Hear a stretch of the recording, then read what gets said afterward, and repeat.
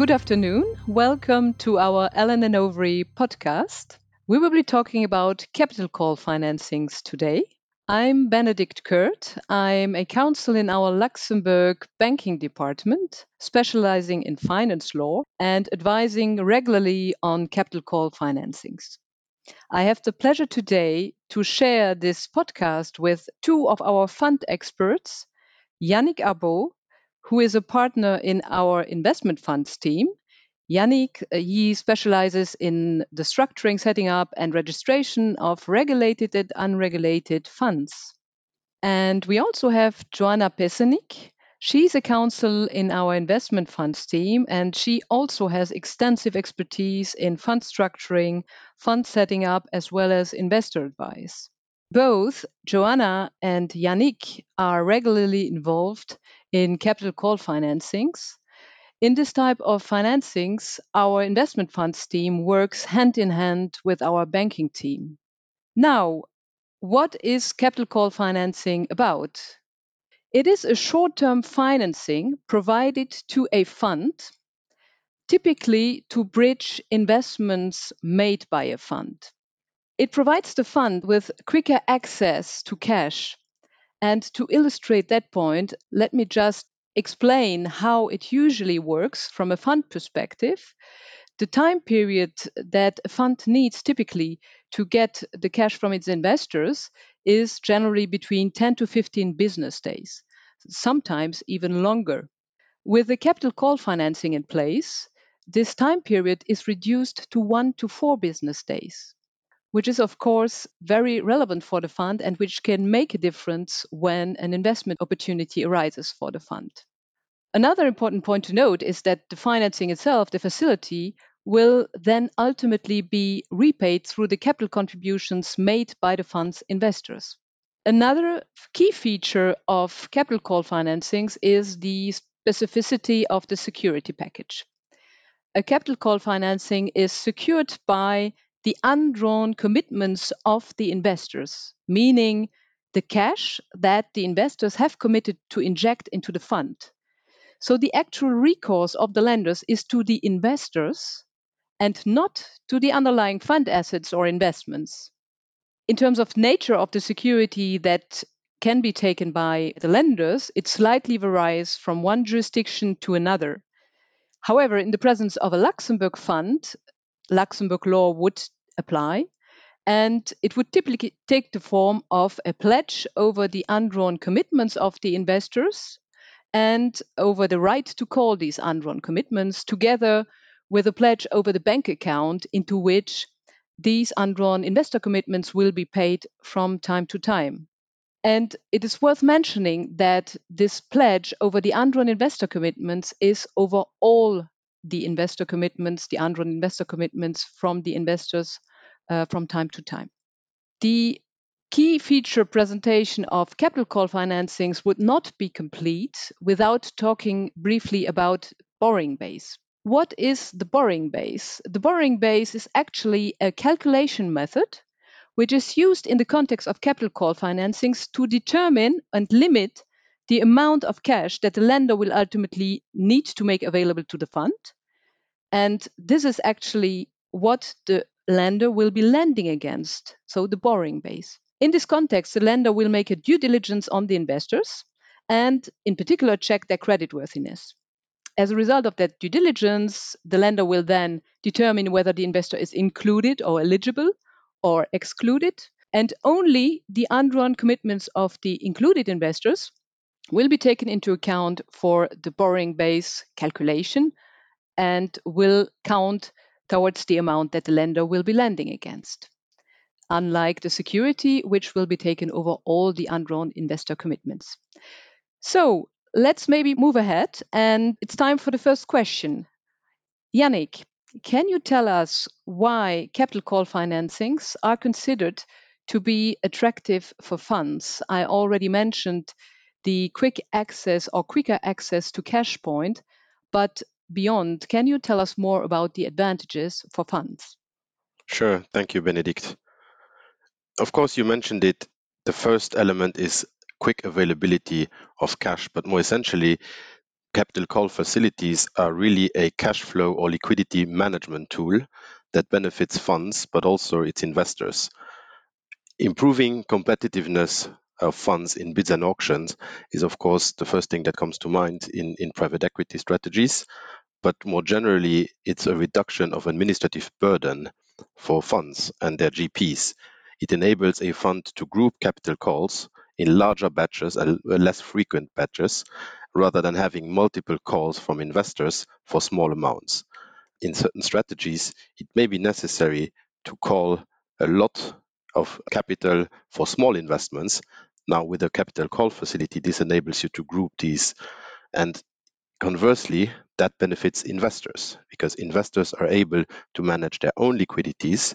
Some investors even request capital call facilities because it enables them, if they have many commitments in many different funds, to just properly organize their capital call needs.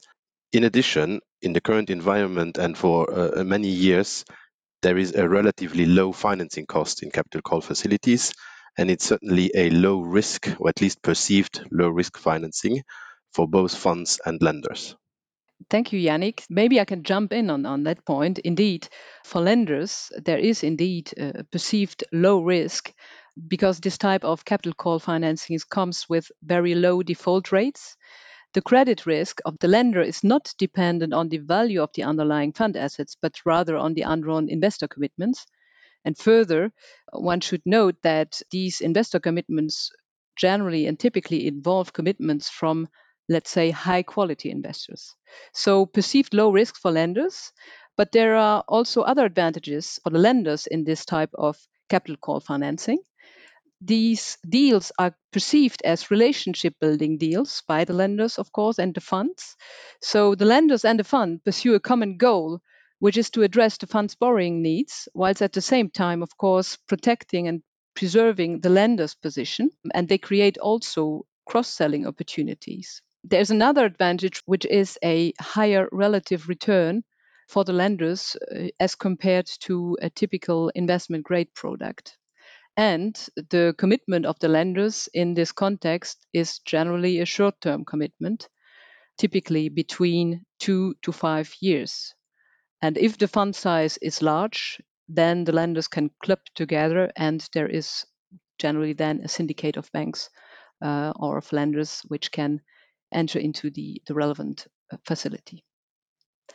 Now, based on our discussion so far, it seems fair to say that capital call financings are attractive for funds and for lenders.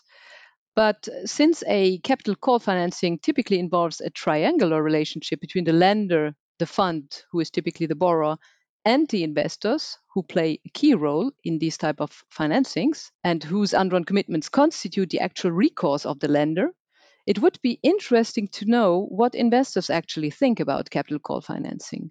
So, Joanna, can you tell us more about this, please? Sure. So, as you mentioned, now that subscription facilities have become more and more widespread, investors generally accept them and recognize the benefit of using such facilities because ultimately it is also a liquidity and cash management tool for investors, which allow them to not only to reduce the administrative burden of meeting capital calls and meeting all the internal requirements they may have for that, and also to better anticipate their capital deployment and would allow them to invest their cash in other assets pending the unique capital call to reimburse the facility. That being said, there are, of course, some concern for them. Those concerns are twofold. One is the financial aspects of the credit facilities. The other key consideration is the privity that they may create with the lenders. As to the financial aspect, the first issue or concern is the related costs and expenses of a facility.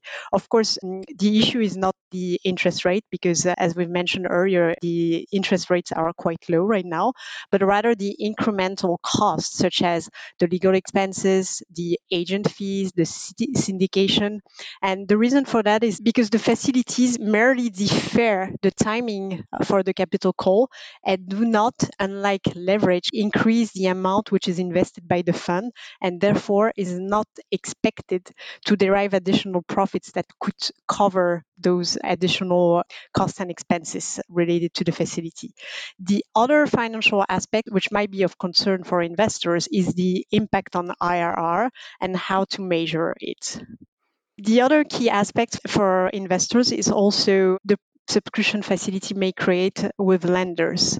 As you know, lenders will conduct a rather intrusive due diligence on investors to assess their creditworthiness and to determine the borrowing basis. And as a result of such due diligence, lenders would typically require investors to make various acknowledgement, reps and warranties and undertaking in order to be included in that borrowing basis. And such reps and warranties can be providing periodic credit information, obligation to fund capital commitment into a specified bank account, pledge to the lenders, acknowledge the lender's right to call capital review of the managers, waiver of any right to set up for counterclaim or any other defenses. So these aspects are of a concern for investors. Okay, thank you very much, Joanna. So it seems the feedback is rather mixed on the investor side. But let's now move again to the fund's perspective.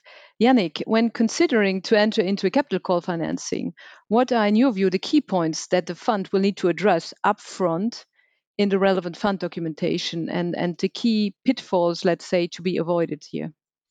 Sure. As always, it is important for a fund or a sponsor of a fund to think about the use of capital call facilities early, ideally at inception of the fund, and to avoid typical pitfalls. Very basic information is, of course, to provide in the fund document that a fund may borrow to finance investments and other needs like fund expenses, and to be able to rely on capital call facilities for that purpose. Another element that seems obvious is that the fund should have the ability to grant security over undrawn investor commitments, and that it is allowed to call undrawn commitments to repay those facilities. These are, of course, basic points, but sometimes they lack in fund documents.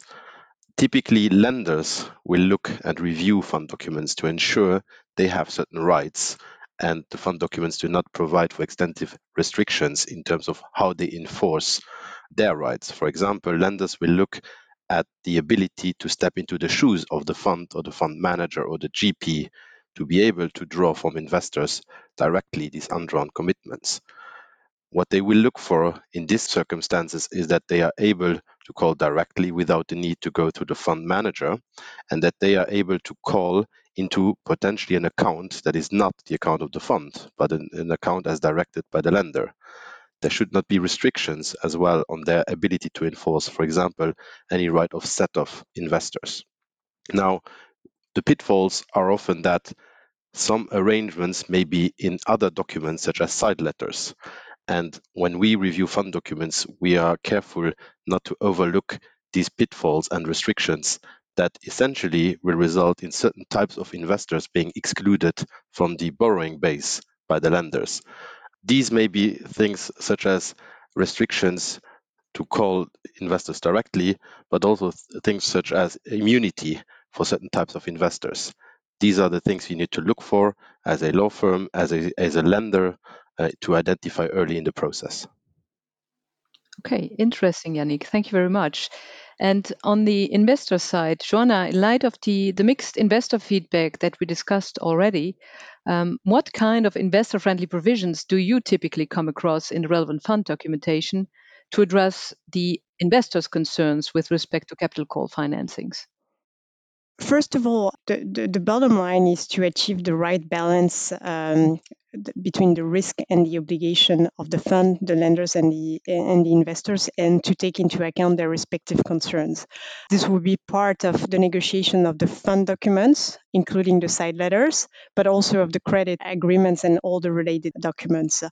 Typically, what investors would like to see is, first of all, because the duration of the credit facilities may impact the financial aspects of the fund, they would typically request the duration of the facility to be rather short, up to 12 months.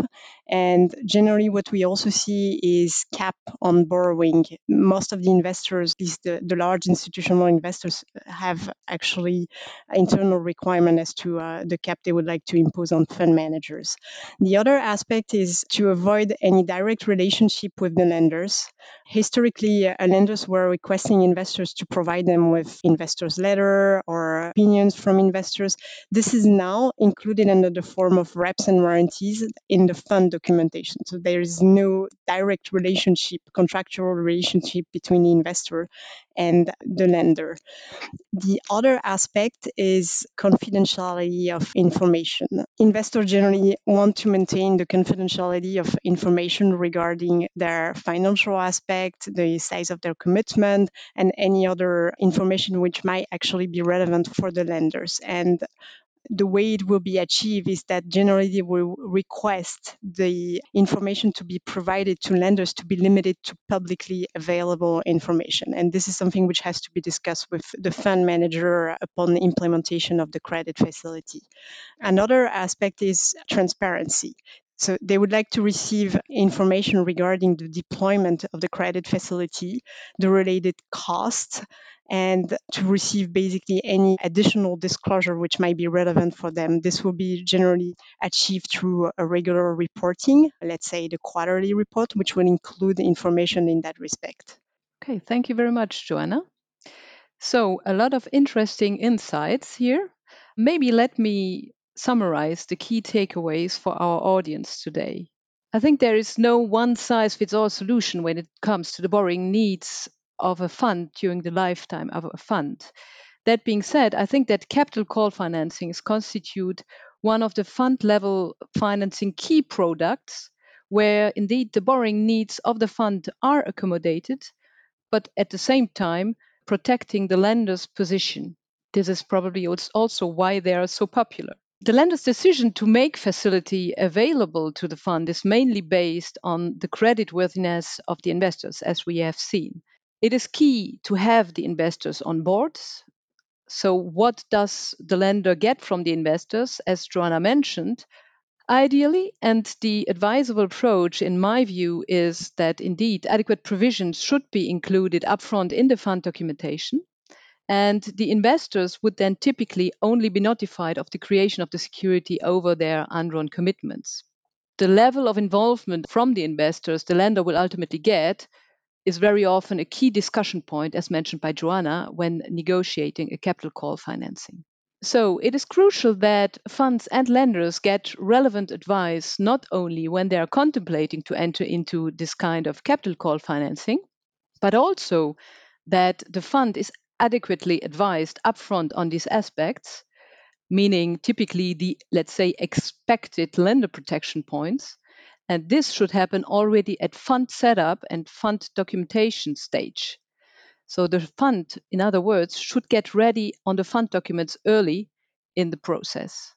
Thank you very much and have a nice afternoon.